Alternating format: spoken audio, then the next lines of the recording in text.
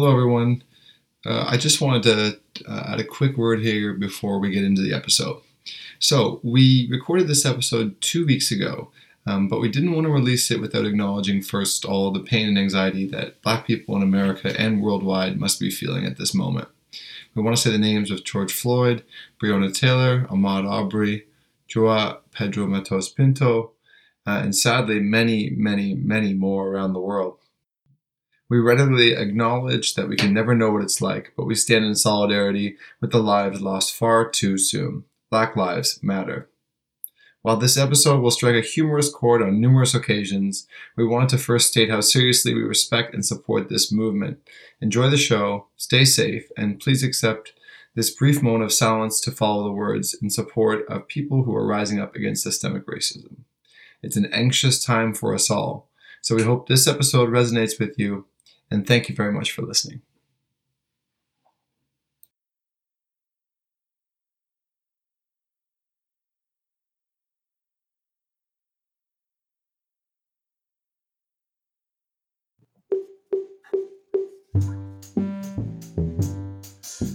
Welcome to I'm Anxious About, a podcast where two friends commiserate about our respective anxieties on a new topic each week. I'm Christopher Mitchell. And I'm Allison Green, and today we are anxious about movies.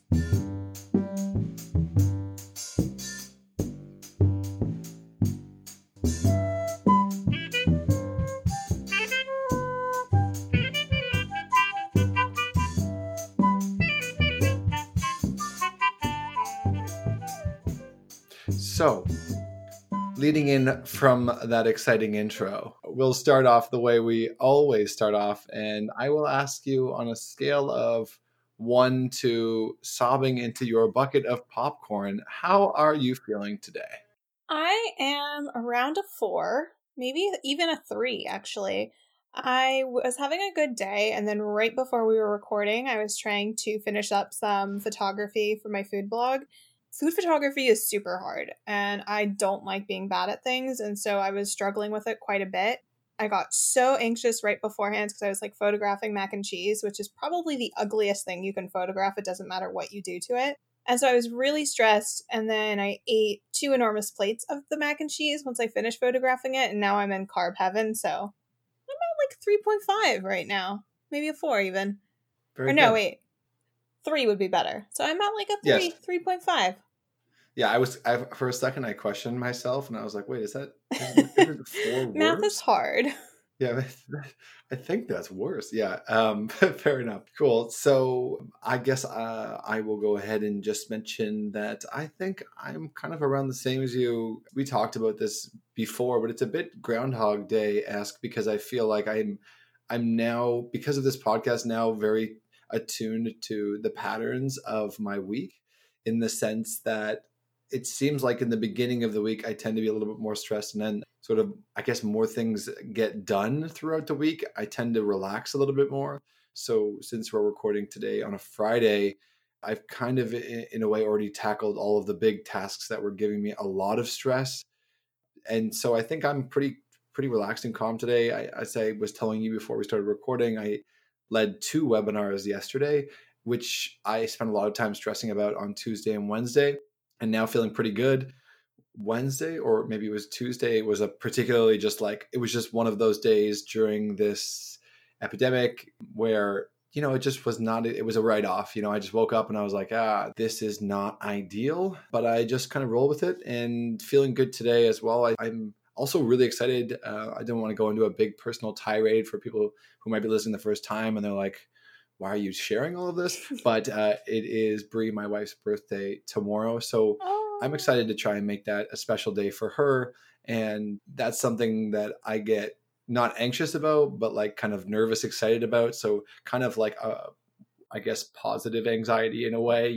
I'm excited to be there for her and to make that a big day. So those are all things I'm excited about. And I think the festivities will probably start not too long after we're done recording this. So I'm feeling pretty good. And I'm hoping that everybody else is feeling okay today as well. And if you're not, that's okay too.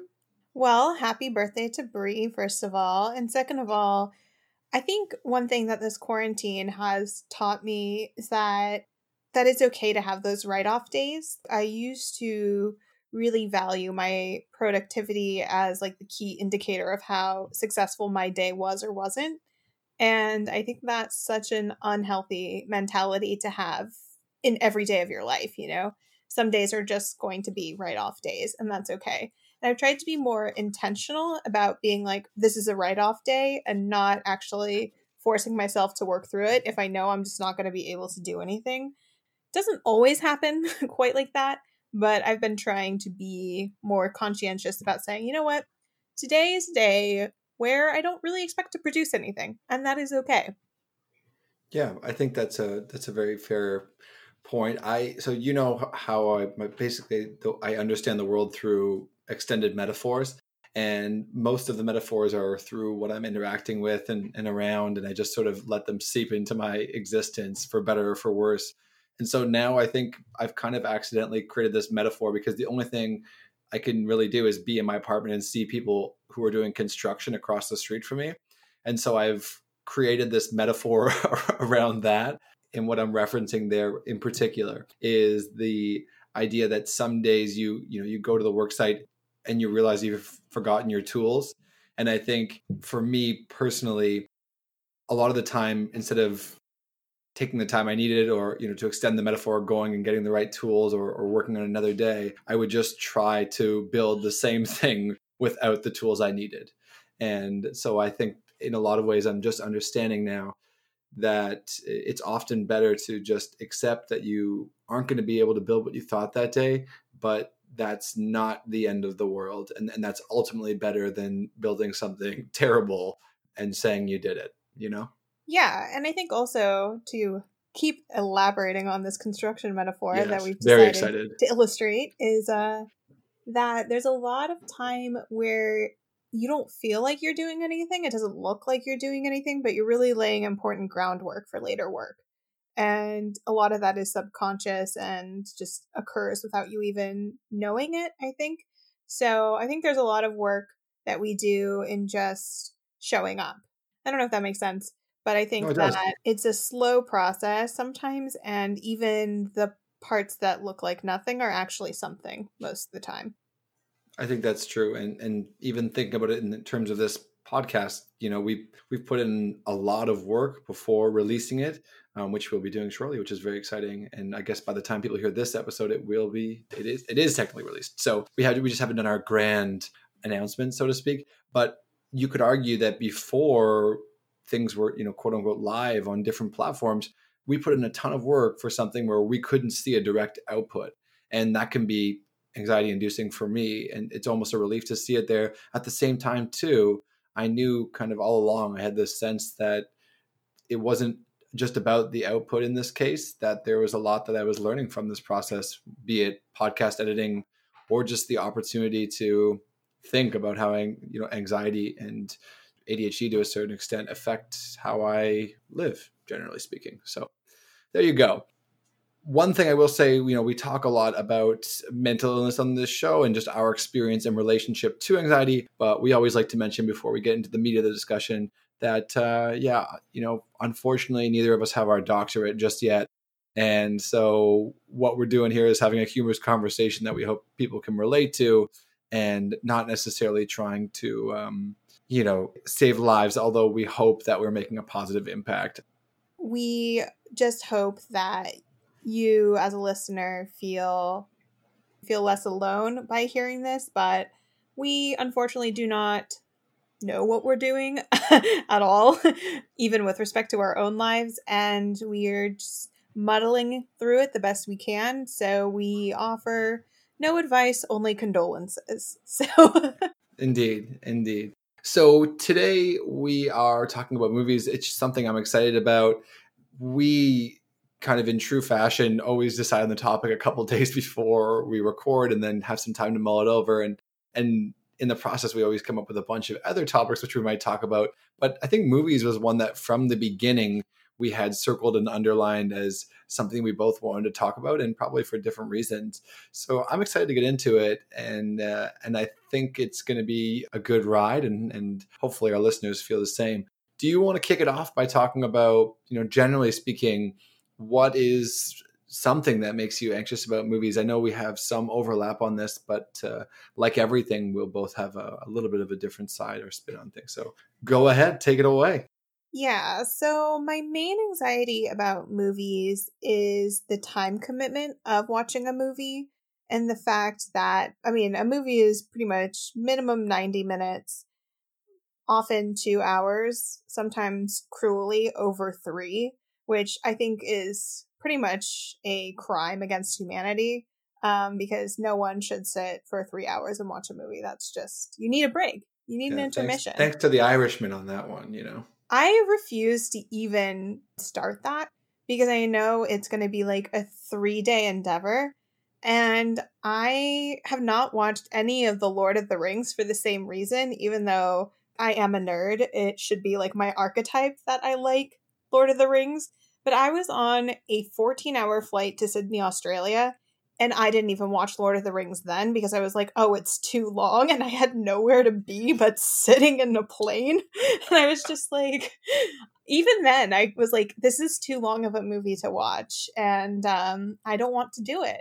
I just like things to move at like a slightly more rapid pace than a 3-hour movie will allow.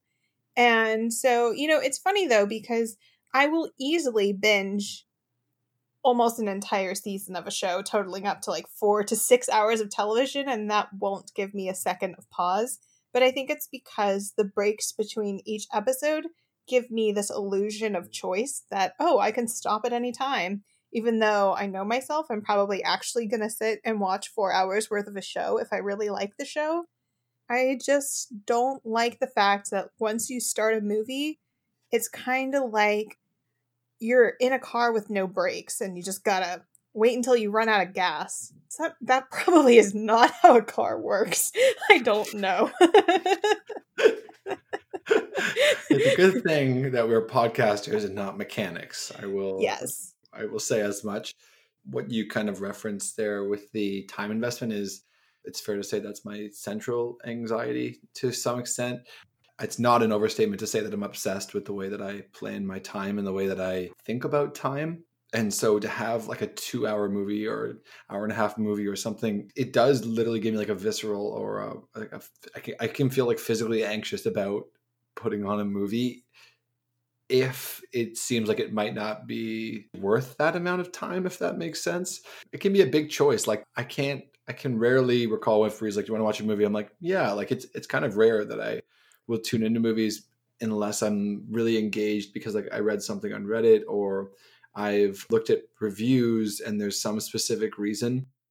I usually won't do, like, I'm not the sort of person that would ever like put on like a movie in the background that I didn't want to pay attention to. Like, I guess I'm intentional about watching movies that I think can improve my existence in some way or like add insight. And this comes back to some of the things we've talked about before, where like I kind of feel like I'm not going to consume any content that I don't feel like will, I don't know if make me smarter is the right word. That sounds really obnoxious, but any content that won't add something in a positive light, you know what I mean? I don't know. Mm-hmm. I'm not sure if all that makes sense, but to me, it's like that's one of the central anxiety I have is kind of like, well, is this movie going to be like garbage content for my mind that I'm kind of like adding garbage into the river, or is it going to be, adding in something that's going to be worthwhile and I'll be able to ponder over?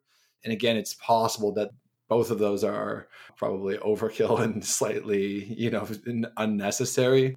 But that's a big thing for me is like the time for a movie. I will get anxious about it. And I don't want to go on too long a tangent without letting you respond. But even further, like even once I found a movie, I could not watch a movie sitting down. I'd have to be like stretching or like moving a little bit or like doing some yoga or something like that.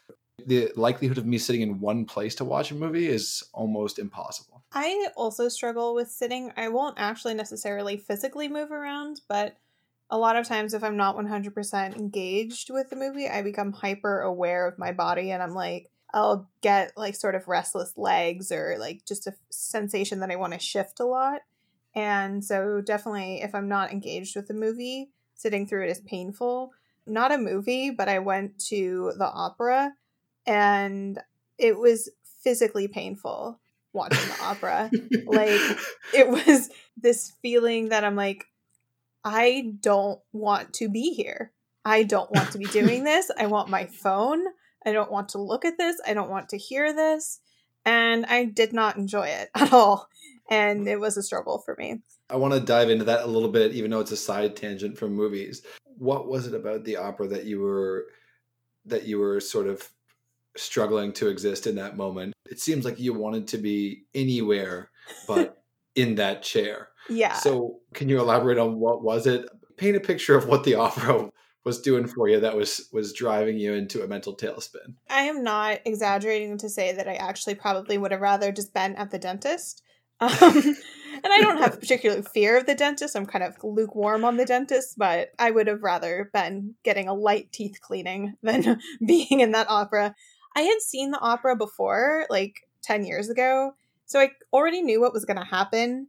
And we were mostly just going as like a cultural experience because like the opera in Sofia is like 10 euros. So we were mostly just like going with a friend from out of town. So I already kind of knew what was going to happen. And so even though I didn't exactly remember the whole story, I knew enough of it that there wasn't any intrigue. Nothing felt new. And I don't know. I just was not interested. It was not a particularly good or bad opera, but I just didn't care for it. And also, just side tangent, Carmen is so racist. It's such a racist opera, and I had no idea how racist it was when I first saw it when I was like 18 or 19, studying abroad in the Czech Republic, because I didn't really understand the history of the Roma people, or gypsies as they're called a lot. And I didn't understand that there was a lot of stereotypes and prejudice in the opera, and so I was either just like noticing like, wow, this is super fucking racist, maybe not do that, and just the sensation of just sitting through it was kind of painful. So yeah, and I just wanted to look at my phone. I really just like, once I got that thought in my head, it was like an earworm. It was like, God, I want to look at my phone. Oh, I wonder what's happening on my phone. Like, even though I'm just horrible. My husband really likes live performances, so I feel really bad. And I tried to go to a ballet like a month later, being like, oh, maybe this will be fine. And it wasn't. It was not fine. I was struggling there too. So I think I just really struggle with live performances that aren't like a play that I can super throw myself into, or like a musical that I can super throw myself into. I think it needs to be more narrative than interpretive, I suppose, if that makes sense, for me to pay attention. Going all the way back to what you said about not wanting to consume garbage, I willingly and happily consume garbage a lot of the time. In fact, I'm more concerned that I'm going to watch a really good movie in a really bad headspace and miss out on a good movie because I'm not tuning in, because I'm tuning into other things, because I wasn't really ready to watch a movie. Interesting. So, because my husband likes to watch movies a lot more than I do, and we're in quarantine, so we have all the time in the world to watch movies. So, a lot of the time, he'll put something on and I'll be sort of paying attention, and then at some point I'll realize, fuck, like I actually kind of wanted to pay attention to this movie. And, but it's like too late. And so I think for me, it's more a fear of the missed opportunity of there being a good movie and not really getting, you know, the full experience of it because I didn't feel like paying attention, versus wasting my time. I don't mind wasting my time. In fact, I quite enjoy wasting my time. I will like happily watch a whole season of like trashy reality show in a day. Yeah, I consumed Too Hot to Handle on Netflix in like a day and a half, and I have no regrets. So I throw no shade on that either. I think that when you paint it like that, it makes a lot of sense to me. But I guess in my head, I'm like, if I'm not ready to watch that movie, I'll just do something else.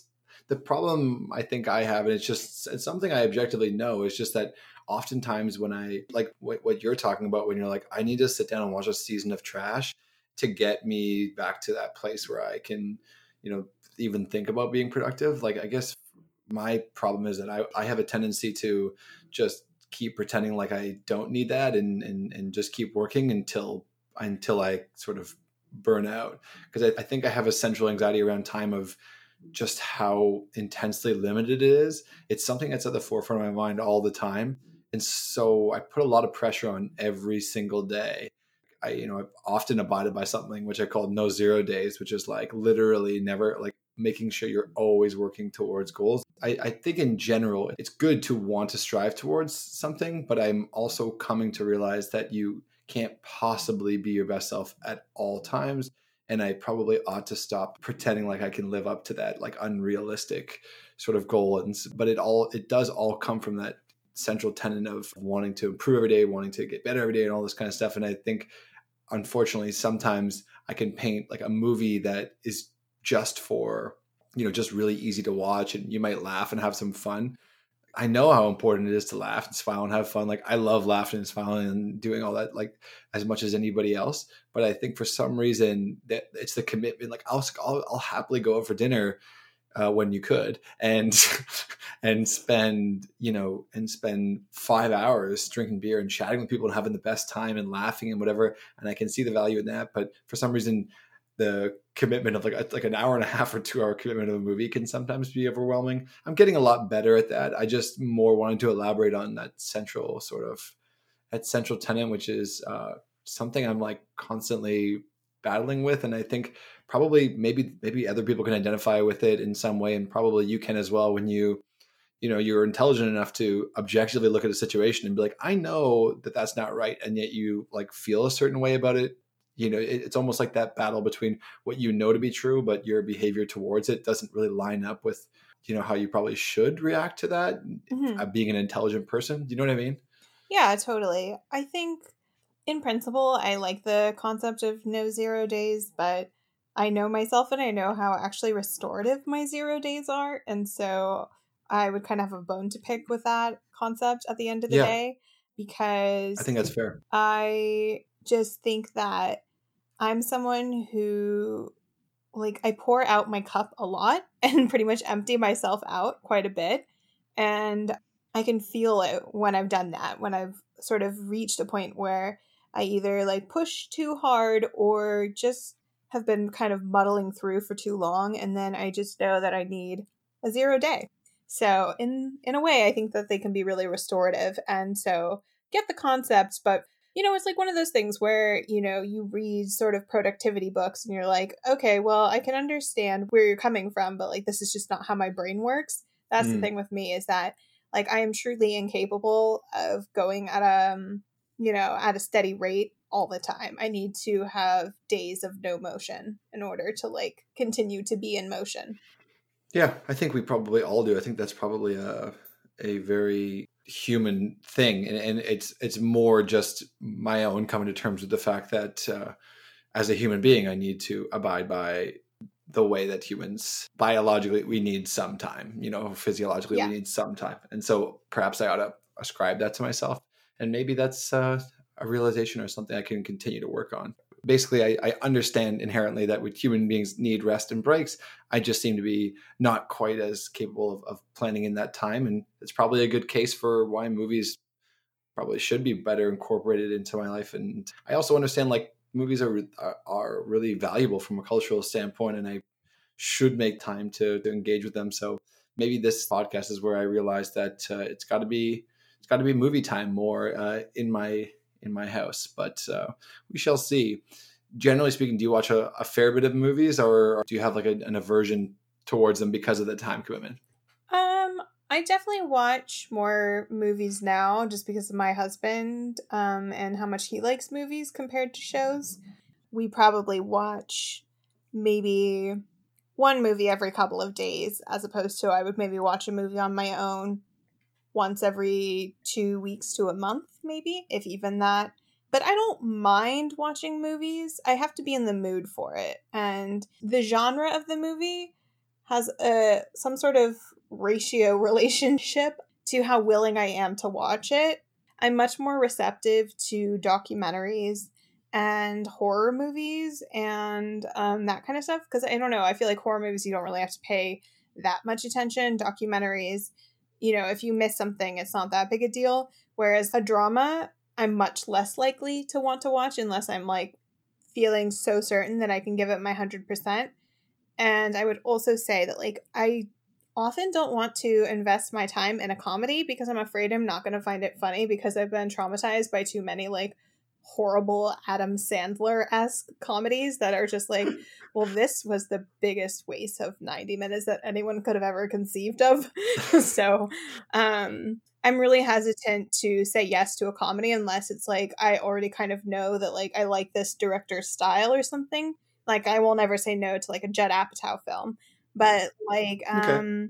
if I don't know a certain comedy style, I'm like, I'm probably not going to like this. It's probably just not, it's probably going to be too dumb. And it's like, I'm okay with things that are, like, dumb because the human beings in it are dumb and that's their natural state, such as reality television. But, like, humor that people think is funny that is actually dumb bothers me so much. I cannot watch, your typical, like, bro comedy. I guess The Hangover is actually objectively a decent comedy, but, like, stuff that's like lesser hangovers, like, I can't watch that shit. It's just too stupid. Lesser hangovers. I like that term. Yeah, I know what you mean with that. I would say some of it, I mean, this is not going to be where I make my great Adam Sandler defense, but I do think that some of his older movies are pretty great. Like, I really enjoyed Happy Gilmore. I really enjoyed Billy Madison, The Waterboy to a certain extent. I haven't watched some of those movies in a long time, but what was it, 41st Date, 51st Dates or something like that? That was all right, but then it got into like a weird tangent where I think it was really not necessarily good. But I did like Uncut Gems. That was really good. I However, did like that. Yeah, that is a movie that's like that's going to keep your heart rate elevated the entire time. That is an intense movie, so make sure you're in the mindset for that one. Like if you're in the mindset for like I'm ready to be I don't want to say invigorated, but like captured by a movie, you're going to be basically right beside Adam's journeys there. Yeah. That's an intense movie. But I actually thought that was a good movie and a great use of my time. Mhm. You know, I was like, oh, this is fantastic. And I do actually, this is a good way to transition into this. You know, we've been talking a lot about like on a macro level, like, do you like watching movies? A lot of it is, yeah, as you had sort of suggested, so dependent upon the genre and the content of the movie. So sometimes the sort of anxiety can be sparked for me with the actual content of the movie. Like I find it almost painful sometimes when there's a big central problem that's like plaguing everybody in the movie. And I know we're not even near the point of resolution. I'm just kind of like, oh gosh, like this makes me anxious. Just like, I just wish everything would just go okay. Or you know, when you become familiar enough with movie plots and everything starts off swimmingly at the beginning, and you're like, oh gosh, the troubles are about to start. Like the conflict's about to start. And I know inherently that movies would absolutely suck and be absolute shit if there was no conflict or nothing. I'm not purporting that we should just watch movies with people eating breakfast and like just being like, pretty good eggs, you know, and just like continues onwards with nothing happening ever. And yet somehow there's some part of me that's like, no, I want movies where nothing happens, just have the beginning until the end. Because the conflict sometimes just like eats at my soul. I don't know how else to describe that. I'm just like, why are all the things going wrong? People are suffering. See, I think I just have like a serious case of Schadenfreude because I'm like, ooh, suffer horror movies, yes. Like, I think in some way I find it kind of therapeutic to see bad things happening to other people, like, because it's not happening to me at that moment. It probably makes me sound like a sociopath, but like they're fictional people. It's fine. But yeah, well, I mean, I sound extremely Canadian because I'm like, no, and I'm like, don't let them suffer. This is tragic. You know, everything is great and everyone can be kind and we can all get along. And you're just like, suffer, baby, suffer. Because at least it's not me. I got mine. You got yours. I suffered yesterday. You're going to suffer today. Yeah. See, I don't really mind. I like actually the escapism of feeling scared or feeling anxious about the movie itself. Or validating, sorry to totally cut you off obnoxiously there, but, or just simply validating the fact, like you're already feeling a little on edge and a little bit frightened for no real apparent reason. You're like, I may as well justify it. Yeah, exactly. It's funny. Like when I was living alone, I would sometimes watch horror movies when I was scared by myself alone at night, just to give me something that was like actually scaring me rather than just being like, I'm a grown adult with a fear of the dark, you know? I think that's brilliant. Actually, that's it somehow makes sense to me in a Yeah, way. it's a little bizarre because it doesn't actually help after the movie is over, because then I'm slightly more anxious about like ghosts, and I like low key believe that ghosts are real, so like don't question me on that. Like I low key do believe in ghosts, but I will definitely watch a movie for the purpose of not of taking my mind off of being scared, let myself get scared by that movie, and then be happy with my decision to watch it still, even though I'll be more scared after watching that movie. I know it's bizarre, it doesn't make any sense. And I think like horror movies are probably the most polarizing type of movie, but for some reason I just love them. Like to me, like, and it sucks because there are really probably only one or two good horror movies a year, if even that. Like it's a genre that produces the most like trash per capita of movie. But I will watch all 100 of them in pursuit of that one that is really good. It makes me be like, wow, that was freaking phenomenal.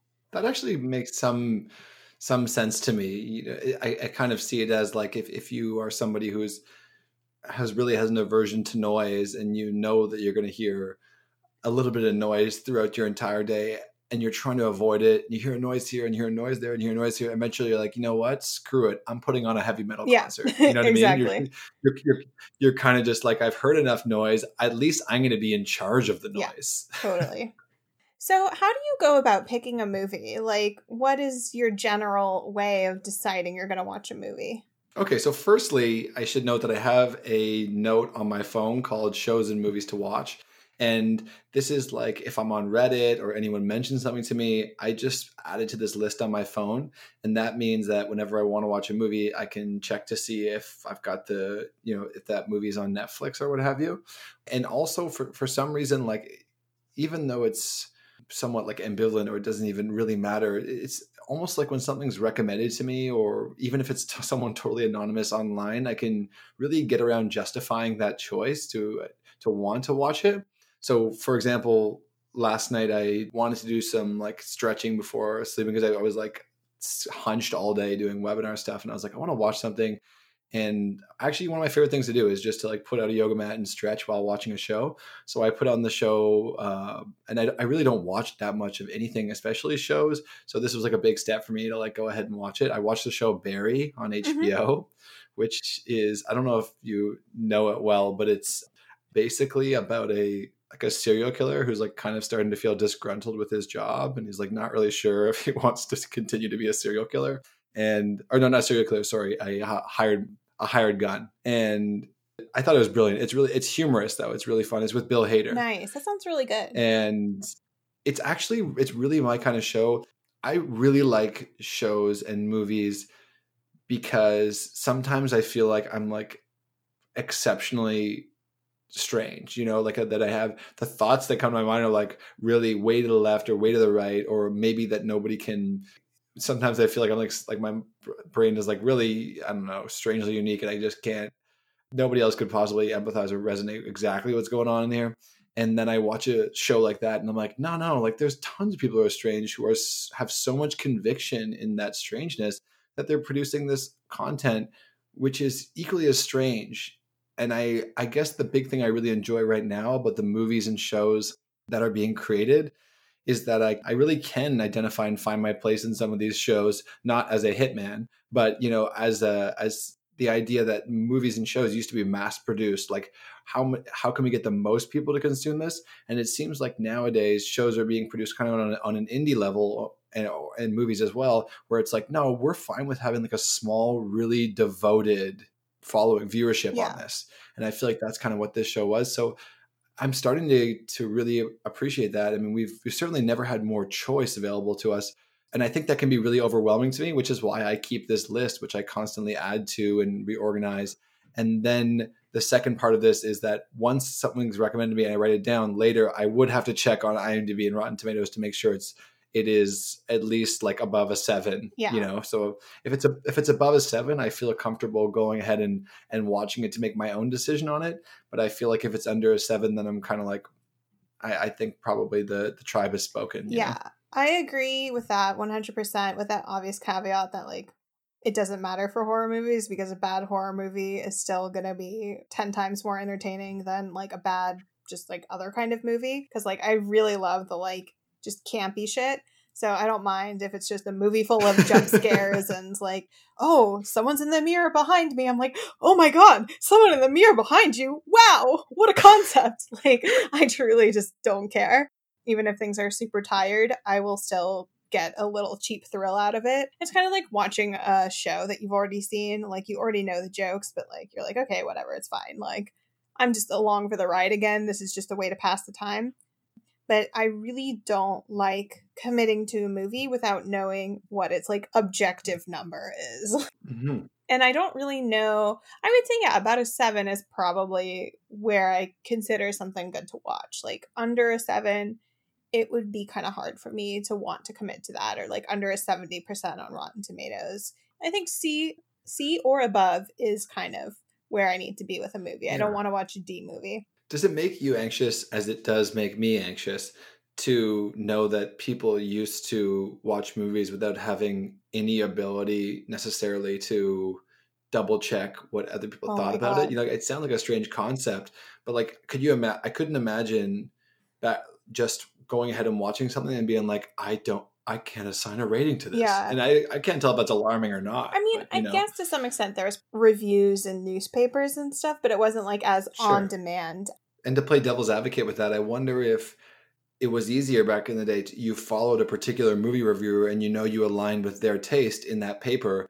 And so they recommended something to you and you thought, great, I know I'll like this. Whereas now there's so much information out there, enough that you could absolutely justify watching a movie or absolutely never watch that movie, and justify both of those decisions because you could find really whatever information you want to justify whatever decision you're going to make at this point with the amount of information. So there was less to choose from back then too. So there's also a good chance that, let's say 60 years ago or something like that, you'd probably be just appreciative of the form, the outing of going to the movie, a whole bunch of other things. Whereas now we're hyper focused on like, is it good enough? Yeah. You know, is it good enough for mine eyes? Yeah. One of the first movies ever shown was just like a train coming at the screen, and people were like, "Ah, this is amazing!" And let me run out of here because this train is real. Like I think people just had a different benchmark of how appreciative they were of the art form, and they were then more receptive to being surprised. And I don't really want to be surprised. I don't really love surprises. I kind of want to know before I sit down to watch the movie, am I going to love it or am I going to feel about it? You know, I kind of like knowing what I'm getting into. And when deciding whether or not to watch a movie, that's something that I want to be aware of for some reason. And I also hate being the one to like pick the movie when we're watching movies at home.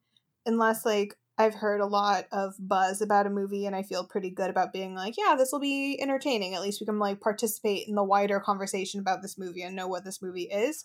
Like even if it is a waste of time or not as good as I hope. One thing I really don't like when I'm watching a movie is a super ambiguous ending when it's like not beneficial to the form. You know, there are times where there can be like an ambiguous ending, but like there's something poetic in the ambiguity. And then there are times where there's just like an ambiguous ending and I'm like, what happens next? This is not where you put the final period on the sentence. Like we need another scene or two, you know? Like, did you run out of budget? Yeah. Like I don't mind a well done ambiguous ending, but if something is ambiguous and the movie itself was bad, it gives me such a worse experience of the movie as a whole afterwards. So would you be anxious, like, is it possible that you would start to get anxious about a movie?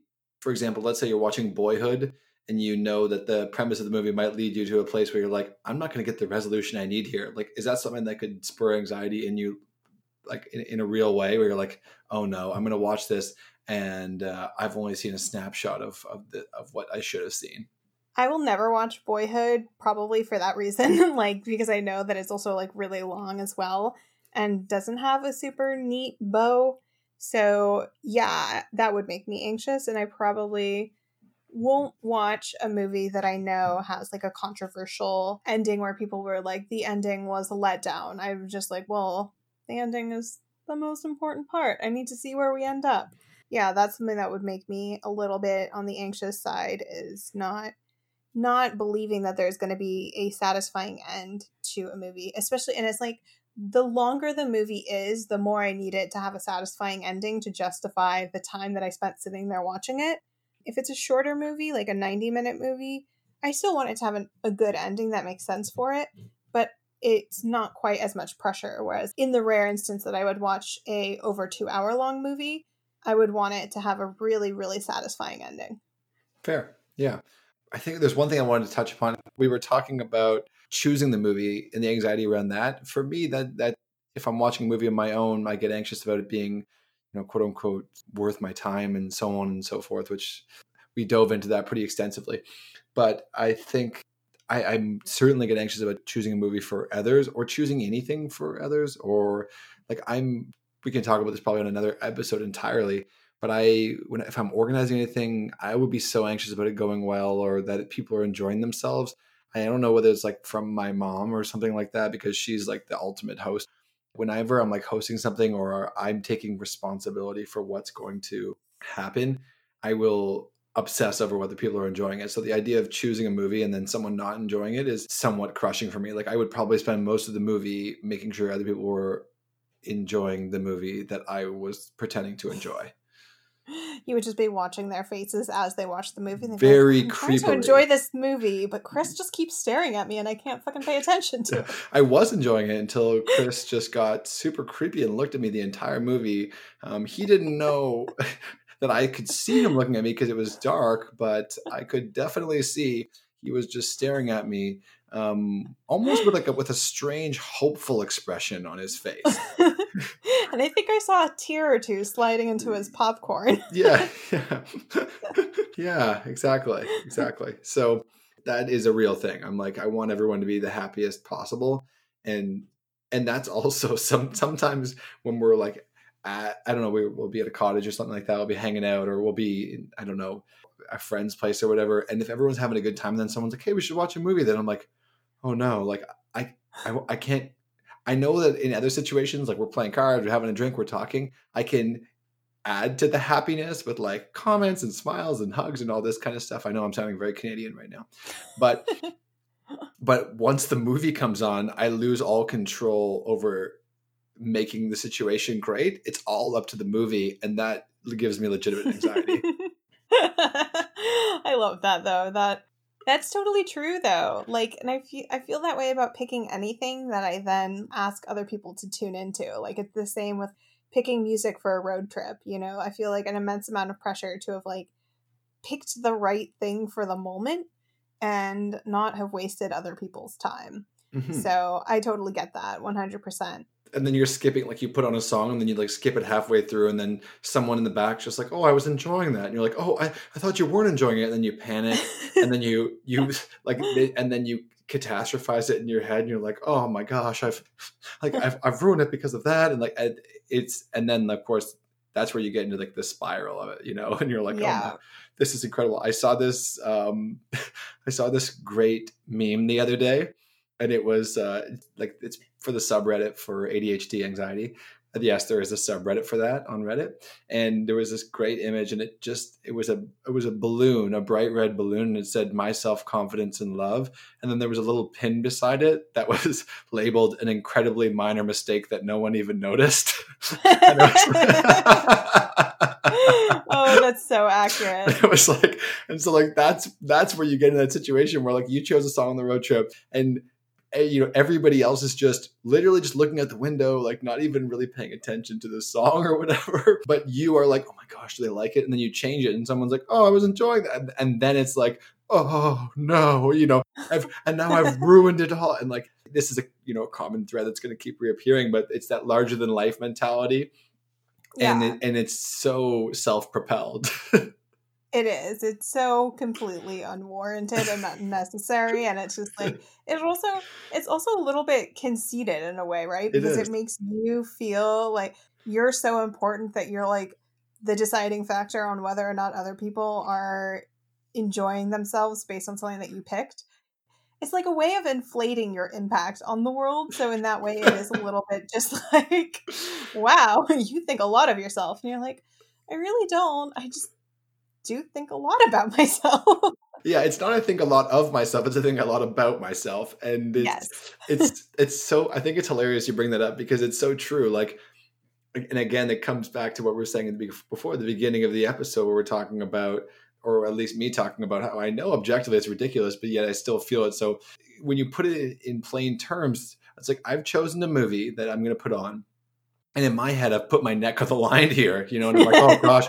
And it's like, but ready then, the guillotine. Yeah, exactly. But then it's like, but what would the real end worst case scenario be in that? Like, do I think someone would literally be like, Chris, we were having a great time, and then you put on that damn movie, and it's like, and then they would blame me for the movie. That movie was bad, Chris, real bad, and just walk out of the house.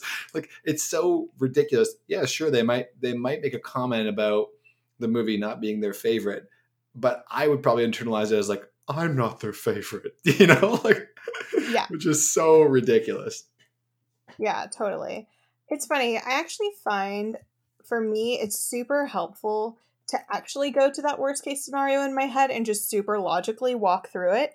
Like I read a book, The Antidote by Oliver Berkman, and he was basically saying that positive thinking can be a trap and that forcing yourself to always think positive can sometimes end up being worse off for you than actually letting yourself go to that negative place, but taking it very logically, even taking it to an extreme, but a logical extreme, and then just being like, okay, well, what would that actually do to me? Like, okay, what if, this person never wants me to pick a movie again, or like thinks that I'm an idiot? Like, what will that actually do to my life?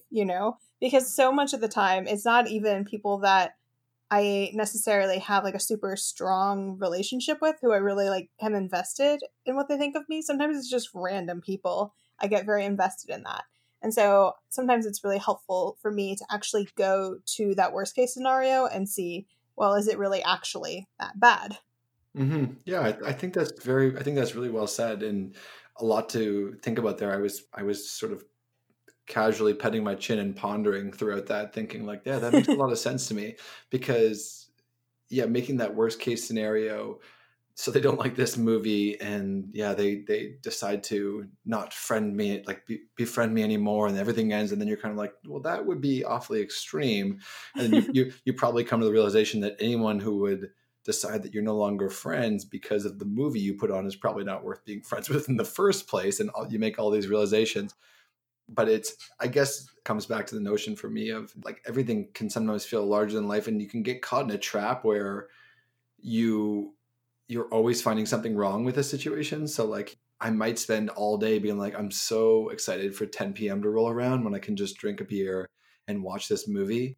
And then the movie comes on and you like find something else to replace whatever you were worried about before, and you're like, you don't get any relief from it because you're worried about some aspect of the movie or something arbitrary. And eventually you just have to be like, all right, put everything down for a second. Like there's no logical reason to be stressed about this. Like this is an anti-stress activity and you're gonna be okay. And for me, mostly it's about reminding myself like, hey bud, like it's okay to relax. Like you Yeah. like deep breaths, big guy. Deep breaths. I guess that would be like my patronizing bro like reminder. Your patronizing inner bro. Yeah, my patronizing inner bro. Chris, bud, you gotta simmer. Deep breaths, Tig. Oh dear. I think everyone needs a patronizing inner bro, though, just to take them down a peg. Yeah, I think so. You're not that special, man. Yeah, we should have a segment on this show, like patronizing inner bro. Like, what did your patronizing inner bro say this week? It's like, you're going to burn out in flames, bro. Like, actually, I guess that might be a helpful bro. I don't know. Yeah, sounds like a decent bro to have around. That does sound like a decent bro. Yeah, maybe there's a fine line with bromanship between patronizing and support. Right. So yeah. I learned that from playing lots of competitive hockey growing up. It's a fine line between encouragement and discouragement. There you go. But that's very Canadian childhood. Isn't it? Yes. I Yeah. mean, I don't know about you, but we were only allowed to play hockey. That was just it. That no schooling or nothing, and we were able to watch movies involving hockey. So Okay, so Mighty Ducks only. Mighty Ducks was huge. And then a few other classic hockey flicks. Lots of Don Cherry, Rock'em Sock'em, which was, I'm not sure if you know about this, but this was a compilation of literally the biggest hits and fights that would come out on VHS, and it was a stocking stuffer for Canadians. That is lovely. I will say that the eminent fighting that occurs in hockey, where you just know that at any point a fist fight is going to erupt, is one of the few things that will actually make me watch a sport. There you go. I hate sports. We have Like, I sports find, lined up. We have sports lined up for another episode. oh, perfect, because I have a lot of feelings about sports. So I will table those so that we have another episode to record. But yeah, hockey is one of those few sports that I can watch because there's enough happening. Speaking of watching things, just to bring it back to movies, I hope people are enjoying my transitions at this point. I know, even without seeing you, that you're perhaps politely shaking your head at this point, and that's what I'm after. So, are you? I'm not sure this necessarily relates to anxiety per se, but just because we're in the general realm of the topic, are you good with watching movies again, or are you always trying to find a new movie to add to your mental repertoire? Oh, I will absolutely rewatch a movie if I liked it. I have no problem rewatching things because the honest truth is that I have a terrible memory, and so it's almost like watching a new movie all over again. Like there are times where like this movie made such an impact on my life and I still don't know what actually happens in it. When I watch it again, I'm like it's almost like watching it for the first time but with a bit of deja vu. So, I will definitely forget movies and so I don't mind a rewatch if it was worth watching the first time. Yeah, I think that's fair. I don't mind watching movies. I don't often rewatch movies, but I like to rewatch movies just for a certain feeling. And Mhm. I'm curious or just I think it's interesting that you mentioned that you wouldn't necessarily remember movies well, and I wonder if that's in some way related to the fact that typically people who have anxiety in some way have such a strong internal dialogue going on. I wonder if that, having that strong internal dialogue can sometimes make it like the movie in your head almost is louder than the movie on the screen. Oh, I think 100%. Yeah. Yeah, yeah, definitely. Because it's really hard for me to sit and be present with a movie. And that's actually one of the reasons why I really like going to the movie theaters if I know that there's a movie that like I really want to fully experience because I don't want to be the asshole in the movie theater looking at their phone and I won't be, then I will actually pay attention to the movie because I have no choice. And I do feel slightly like a captive, and there is a little bit of anxiety that like, is this gonna be a Carmen situation where where I just think about leaving the whole time. Um, but in general, if I am fairly confident that I will enjoy a movie, I actually prefer to go see it in the theaters because I know I'll be able to give it the attention that it deserves. Yeah, I agree with you on that. I also like the event behind it all. Hmm. And I know movies can be a little pricey in that, but at the same time too, like the price of a pint or two at a bar, probably a very average pint or two at a bar, you can go and catch a movie. I don't know. There's something very wholesome about it as an event, and I like I like when nights have like a very clear plan, and the idea of like I don't know going out for dinner, getting a movie, like everything's kind of already been decided. So for me, if it was 10 p.m. at a bar and we've been there for a little bit of time, like in my head, I'm already figuring out where we're going next. I always play that role where I'm like organizing things and planning the next step and sending messages and all this kind of stuff. So in a way, it's really actually quite soothing for me, or at least calming to know like, okay, the night's already taken care of. We're going out for dinner. And then we're going to see a movie, which is going to have an hour of previews, which means that I know we're getting out at like 12:45, no matter what, because the movie's supposed to start at 10, but it'll actually start at 11. And Yeah. we'll all arrive at 12:45, and everybody will look like they are tired kittens. And they're all scratching their eyes and ready to go to bed. And then you go home and have a great sleep. And you're politely bloated from all the popcorn. And if you didn't have a big enough soda or pop as we say in the Great White North, Oh then no. You mhm, guys say pop? we do. That's unfortunate. Is it? I mean, in a like in like a tragic way, or like in like a I'm superior because I'm from California way. Yeah, like I'm gonna sound like a real douchebag here and just be like, I'm against other forms of English besides my personal English. Like it's not a pop, it's not a Coke it's a Coke if it's a Coke. It's not a Coke if it's soda, you know? Mm-hmm. And I'm also really against the presence of the letter U in words like color or like the inversion of like theater, like theater with like an RE ending. I'm really against like British spelling. We realized that we called them the English because they created the language, right? Yes, but I still will fight every day of my life for the supremacy of my American dialect. So you prefer to see the world in bright colors. Oh my god. No. No. As, That's actually like my husband will say words like color just to bother me. Like because he knows that it's such a thing for me because I actually like for some reason the phrase like pop of color like with a U, like I know people actually say it color, but like I have to say color so that the listener can hear. I despise that but I think of combination of color. I words. think of like that's my American like that's my joke at American spelling color COLOR like you if Oh you no, spell it color with a U is that's how I color to make fun of you guys. color. Color. Yeah. I mean, we're probably both wrong and both right. Um, and that's okay. But we can have a topic on that another day. I use British spelling for the most part since they're the OG, But the U.S. has done a pretty fantastic job at taking everything they can and then politely forming their own narrative. I've said politely a lot this episode, so please excuse me. But That was very polite of you.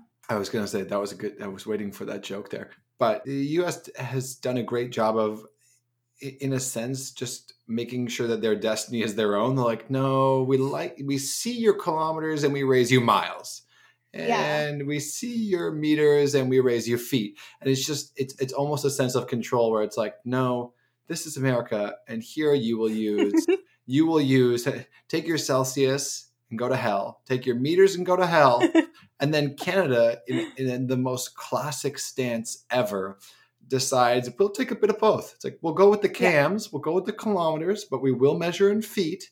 And it's I think that more than anything else is emblematic of Canada's role in the world, where it's like we'll Yeah. appease everybody, maybe at the cost And of commit to ourselves. nothing. Yeah, maybe at the cost of ourselves. But Yeah.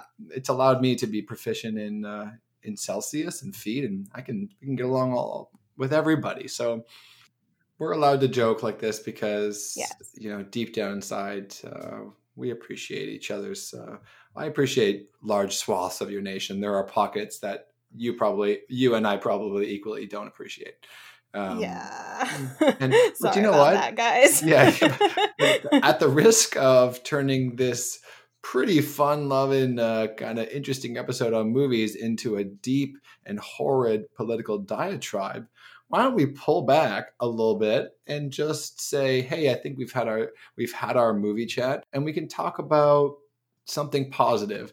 And that for me is asking you what's one thing that over the last week you are thinking to yourself, I think I handled that pretty well, and you're patting yourself on the back for. It doesn't even have to be in the last week, even since, I don't know, since any time. One thing you're patting yourself on the back for can be mentality, can be an action, whatever. It's just a nice way to end the episode on something a little thumbs uppy. So what say you? Yeah, I think I've just been having a generally slightly more positive outlook. Obviously we're recording these in the times of COVID-19, so things have been kind of stressful, but when you just asked me that now, I kind of realize where I've come from, which was like actually like waking up in the middle of the night having panic attacks because I was so stressed out that I had like contracted it because I have some pretty serious health anxiety, to a point where I've sort of been able to get to a place mentally where I am, well, I'm in Bulgaria, so like the situation isn't quite as serious here. Like the outbreak has been like rather well contained. So, but I'm feeling like more comfortable doing things that I have to do, like going outside and walking my dog. I used to be like walking down the street with like my shoulders practically in my ears from anxiety of like how close people are to me. And I think I've kind of reasoned my way into like the level of wariness that you need to have to keep yourself safe, but also like not make yourself absolutely insane with worrying all the time. And so I think I've kind of just like reached, sort of the best equilibrium that I think you can really have in a time like this that's so uncertain and bizarre and just something that you don't expect to live through. I just feel like I've kind of come to terms with where we are at right now. And I know a large part of that is probably the privilege that I have of living in a place where the response has been quite good. In Bulgaria, the state of emergency is over and they're sort of loosening things back up a bit. So, like, I was able to go for a hike on the mountain right outside the city. And that really helped clear my head and made me feel really good about life. And I think we're going to go on another hike this weekend as well. And so I'm just feeling like overall, like I've had my ups and downs and stuff, but overall, like I think a net positive change from definitely from where I was like at the beginning of this outbreak and still getting better from like even just the beginning of the month. I think things have been getting less severe feeling. Good, good. That's great to hear. I think for me, it's been more up and down. I don't think I got as low at the beginning. And I think like for me, the real realization came a little bit later of how much this was going to affect everything that was going on. And in light of that, I think it took me some time to process just how much of a pivot this was going to be for me and a lot of the stuff that I'm doing. That being said, the other side of that, where I'm kind of feeling pretty good about, is that a lot of the things that I've been working on, including this podcast and a few other things, I've put in a lot of work behind closed doors, and now they're coming to light. And I'm just really excited to see people interact with this, and especially this project. I think I don't know, really need to see. Hopefully, it encourages people to be vulnerable and just talk about the fact that it's okay to not be perfect right now. The other thing for me is the idea that just in general doing this podcast, or the amount of time I'm spending towards actually thinking about my mental health, while it can be difficult at times because you're aware that you're not, doing great, I'm really grateful to not be on autopilot. I feel like I've really effectively stopped living on autopilot, and that means that some days are worse than when it was on autopilot, but a lot of days are better.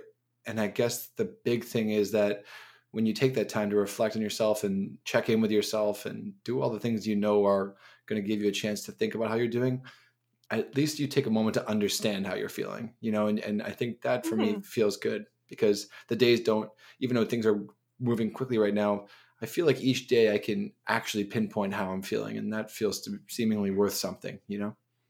Yeah, I think in some weird way, this pandemic, which, if you don't know much about me and Chris, we're both travel bloggers. So, that's pretty much like our entire way of Life. being and making a living has pretty much evaporated.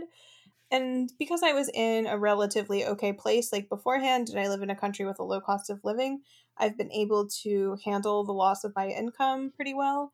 The positive side of the bad situation is that it's actually freed me up to focus on new projects, which I probably wouldn't have done when things were going well, because I would just be thinking, well, I should just keep doing what's working. I should just keep doing what's making me money. And the interesting thing is that this has sort of forced me to shift my perspective, because people probably aren't going to be traveling for pleasure at the rates that they were for years now. And so it's given me sort of permission to stop focusing so much on productivity and what I'm actually creating every single day, and has let me think a little bit more about what are some new things that I want to be doing with my time, and like what are some new ways and things I want to be exploring. Definitely. Yeah, I think that's very well said. And it's also important to cling on to those silver linings, and I think it's absolutely right. I mean, I don't think it's like something fabricated. I think that's absolutely right. And quite honestly, I mean, I know, you get to a certain age, getting a little bit older, and you start to see people who are 10 years away from you, or 20 or 30 or 40 or 50.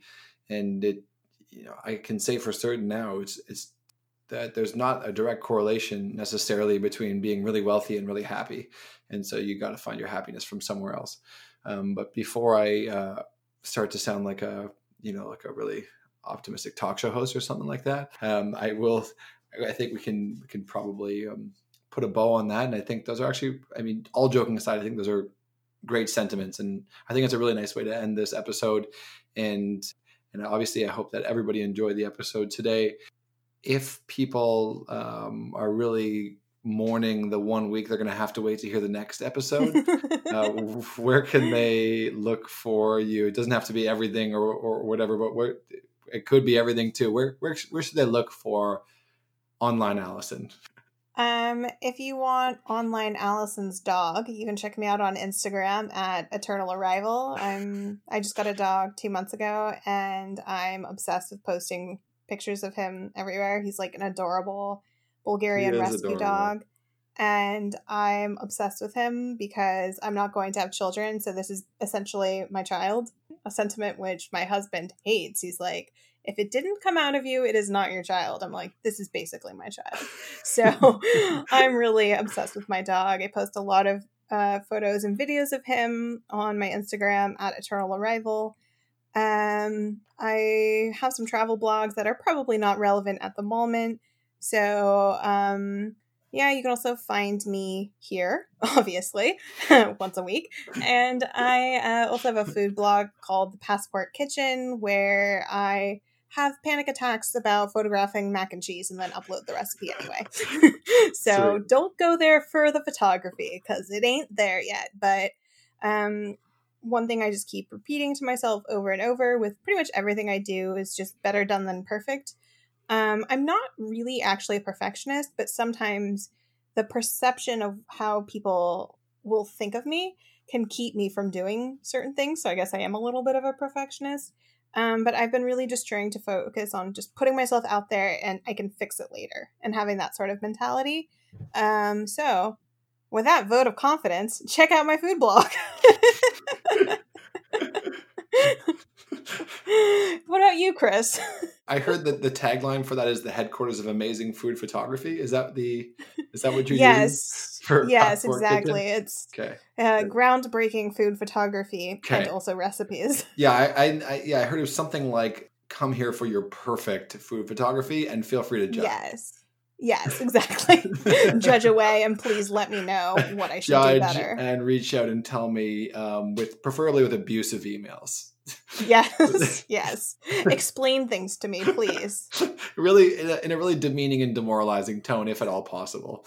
Yes. So great. Yeah. So for me, kind of the same thing. I think people can probably figure out what my channels were from the previous episodes and so on.